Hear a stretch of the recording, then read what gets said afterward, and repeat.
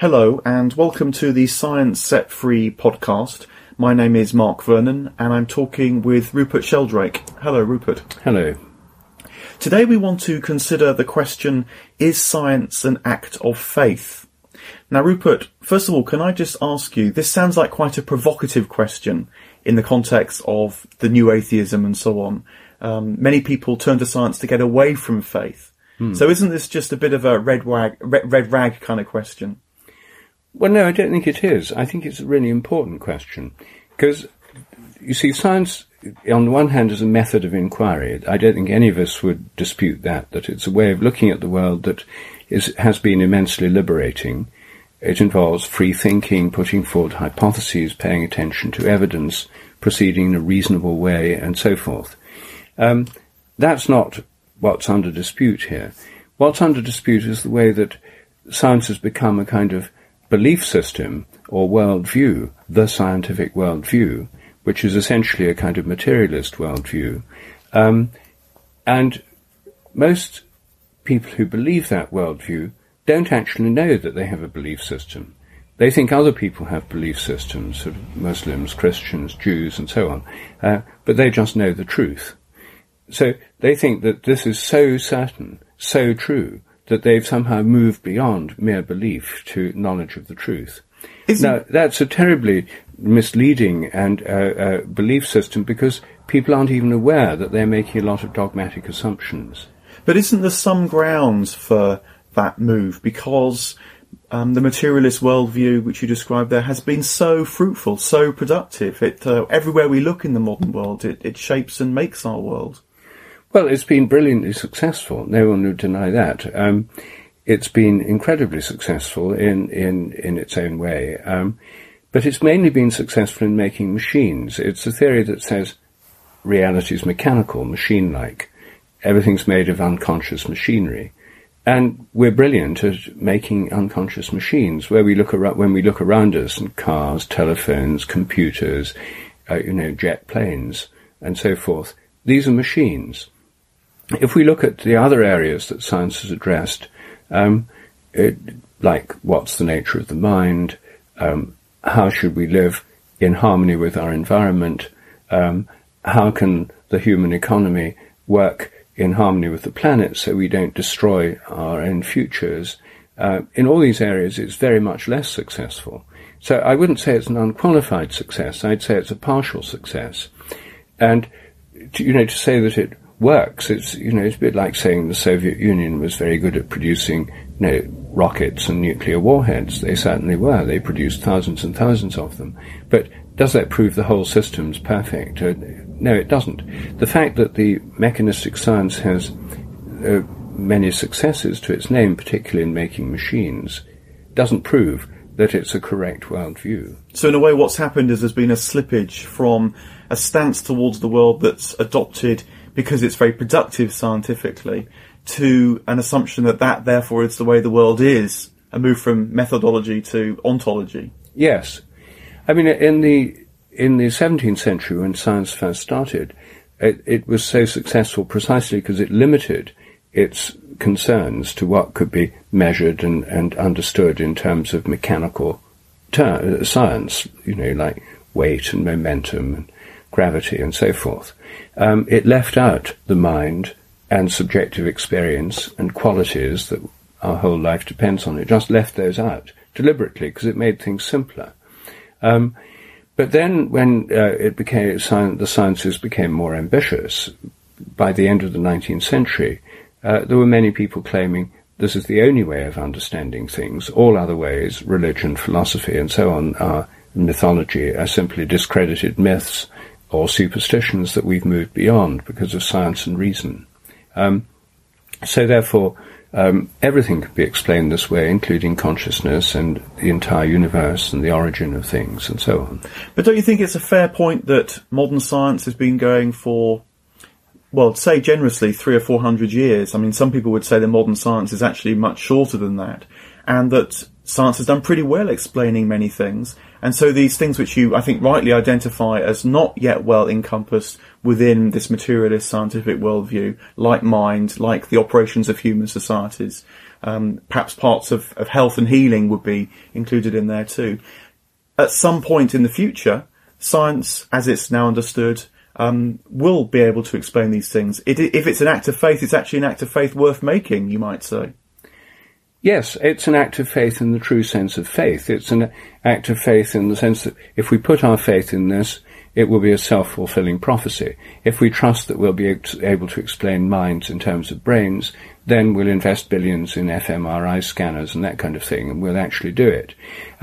It's an act of faith very similar to a religious act of faith, and acts of faith can have historical consequences. Except that maybe this is an act of faith that is going to find warrant at some point in the future. It will turn out that we can explain consciousness for it, perhaps by looking at brain states. Well, it might do. On the other hand, it might not. And there are many philosophers today and other people who think that it won't. And so if somebody says, well, forget about anyone who argues against materialism, we're going to prove it in the future, then this amounts to what Karl Popper, the philosopher of science, called promissory materialism. It involves issuing promissory notes against future explanations that don't actually exist. I think this is nowhere more evident in recent years than in the Genome Project. And I actually had an opportunity to test this act of faith with Lewis Wolpert, who's a leading proponent of materialism and reductionist biology. He predicted in 2009 that we will soon be able to predict every detail of a human from the genome of the fertilized egg, including abnormalities, and modify it at will. When I challenged him on this, I said, when you say soon, how soon? 10 years, 20 years. And I said, in fact, I'll bet you a bottle of champagne that this won't happen in 10 years. This was in a debate at the Cambridge University Science Festival, where we had a debate on the nature of life. He changed his tune quite fast. He said, well, no, not 10 years. Well, I said, well, what, 20? And he said, well, no, 20, it would be too soon. I said, well, how long then? He said, well, I think it will take at least 100. So I said, well, look, this isn't something that either of us is going to live to see. It's a bit like people who say the end of the world will come in 100 years' time.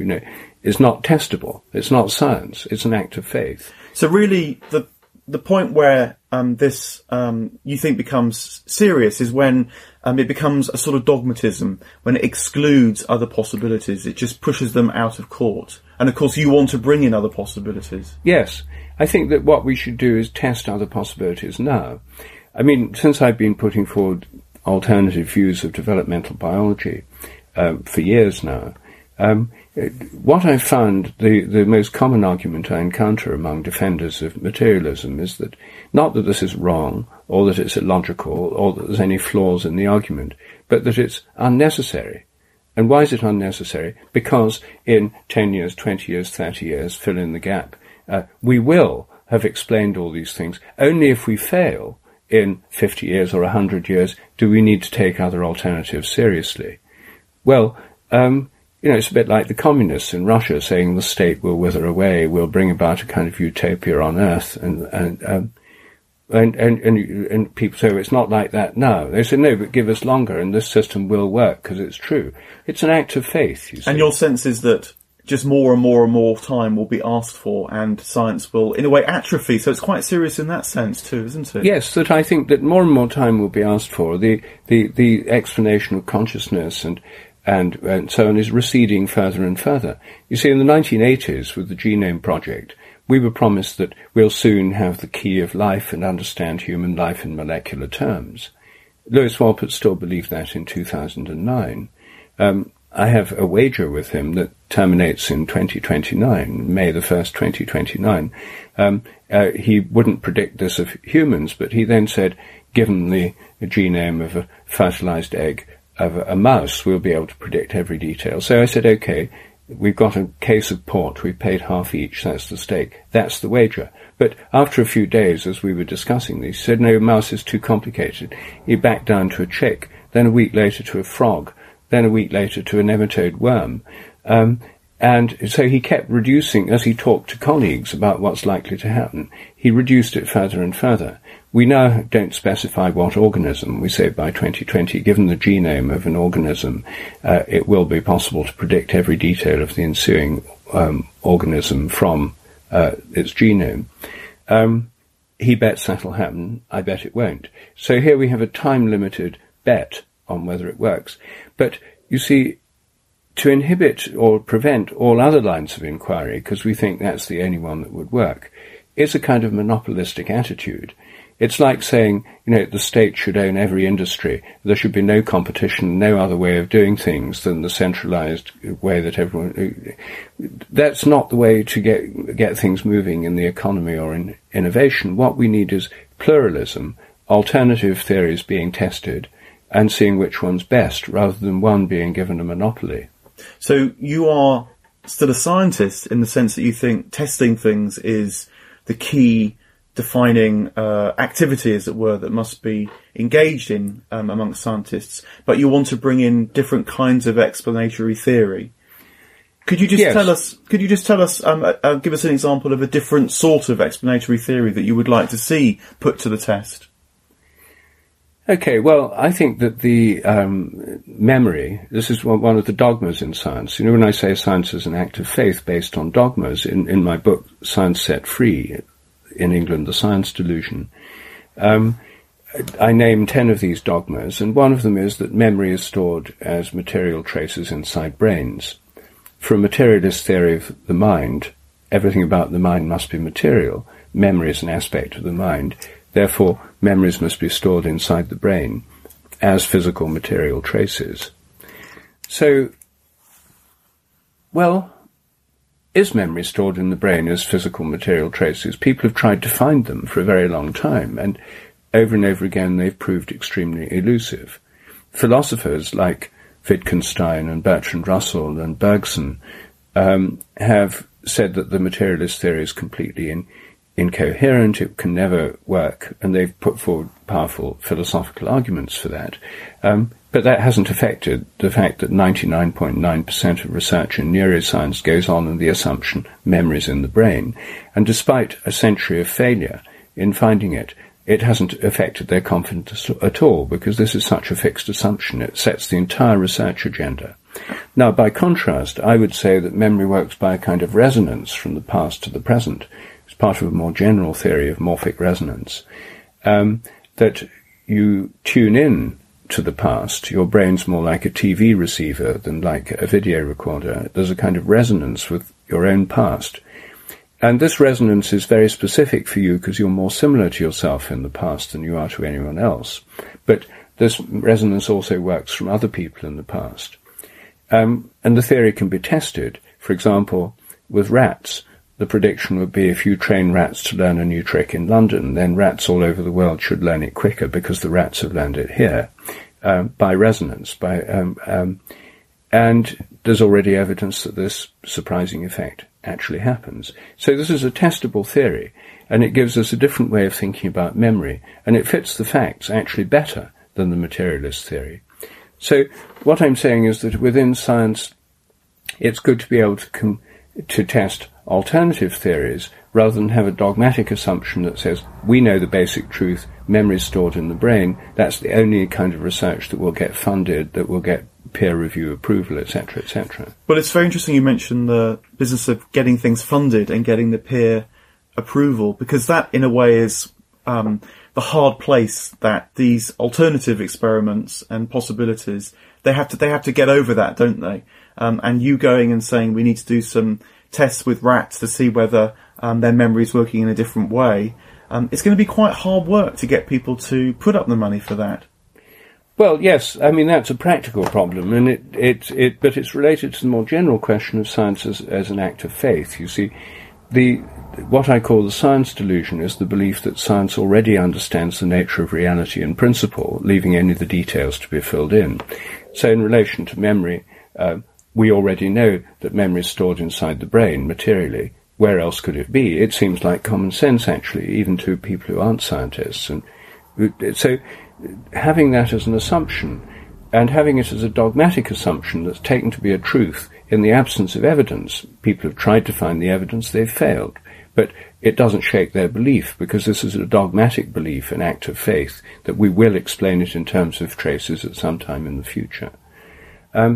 That's severely inhibitory, and I think that by recognizing that science is based on assumptions, by recognizing it's dogmatic, there's a chance of opening up the scientific process to make it more pluralistic, less like a kind of supreme Soviet system of grant-giving that funds only things within orthodox approved levels, and allows for much more diversity. I mean, it's funny that in terms of the act of faith of science, that it is a very strong belief system, and it's a funny thing that scientists are often using the word heretic. And if you read New Scientist, for example, heretic comes up surprisingly often, whereas if you read the Church Times or it doesn't. Heresy is a term very widely used within science, because science does have a kind of dogmatic belief structure, which means that people who question it and put forward an alternative are treated as heretics, not as people who are doing valid research looking at alternatives. I mean, it's like saying that Dyson shouldn't have been allowed to invent a different kind of vacuum cleaner because he's a heretic, because vacuum cleaners work only one way, with bags that collect the dust, and to have a vortex vacuum cleaner is a heresy. It would be ridiculous to say that. But this same kind of heretical, dogmatic thinking is too dominant within science, and it affects funding and everything. I mean, I do think it's very powerful, actually. I was just at a conference a couple of weeks ago which was talking about memory, and in the coffee break I said to a couple of people, do you know, when they were talking about memory, I was thinking about Rupert Sheldrake's ideas, and someone said to me, oh, you shouldn't mention his name around here. It is a very, very powerful taboo to think about things in different ways. Yes. Well, that's why I think science is an act of faith, and it's a dogmatic belief system at the moment.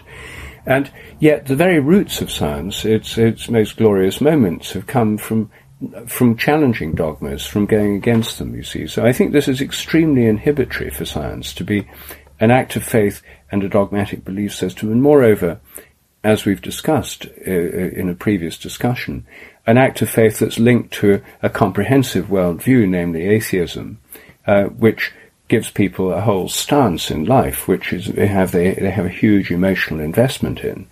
And this definitely inhibits the freedom of inquiry on which I think true creative science should be based. I think also it matters because science has to have a relationship with the public, because ultimately it's public money that funds science. And if there's too much of a disconnect between the scientific worldview and, in a way, what people might like to see investigated, I know that many of your own investigations have made quite a big appeal to the kinds of experience that many, many people have. And you, I think, have put forward an idea that at least some science funding should be democratically allocated, so people could say in some kind of ballot what they would like to see investigated.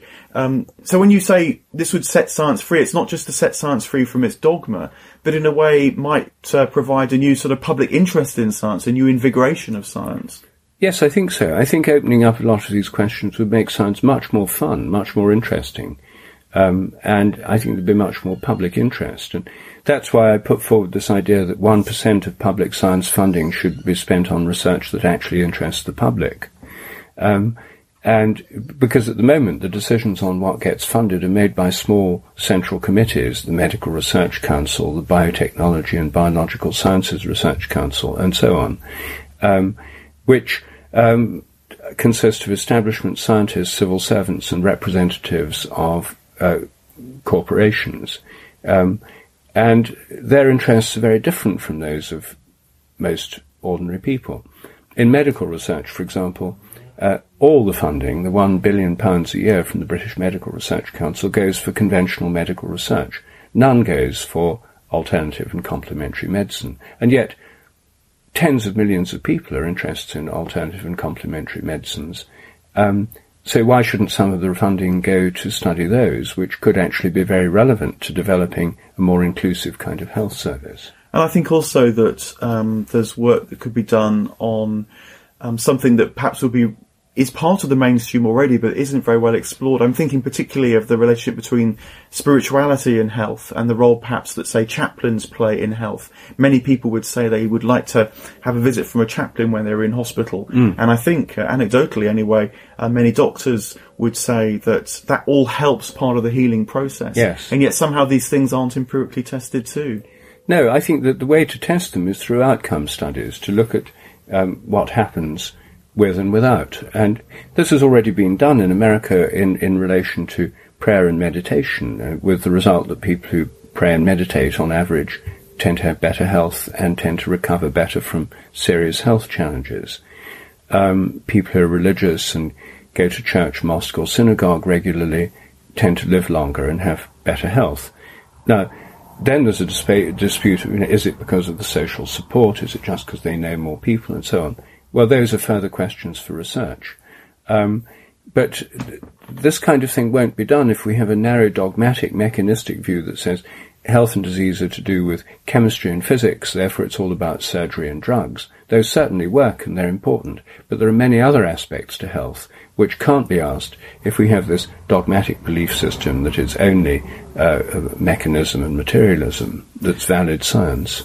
So to return to our original question, is science an act of faith? You're saying it shouldn't be, but your worry is that often it is in the modern world. Exactly. Rupert Sheldrake, thank you very much.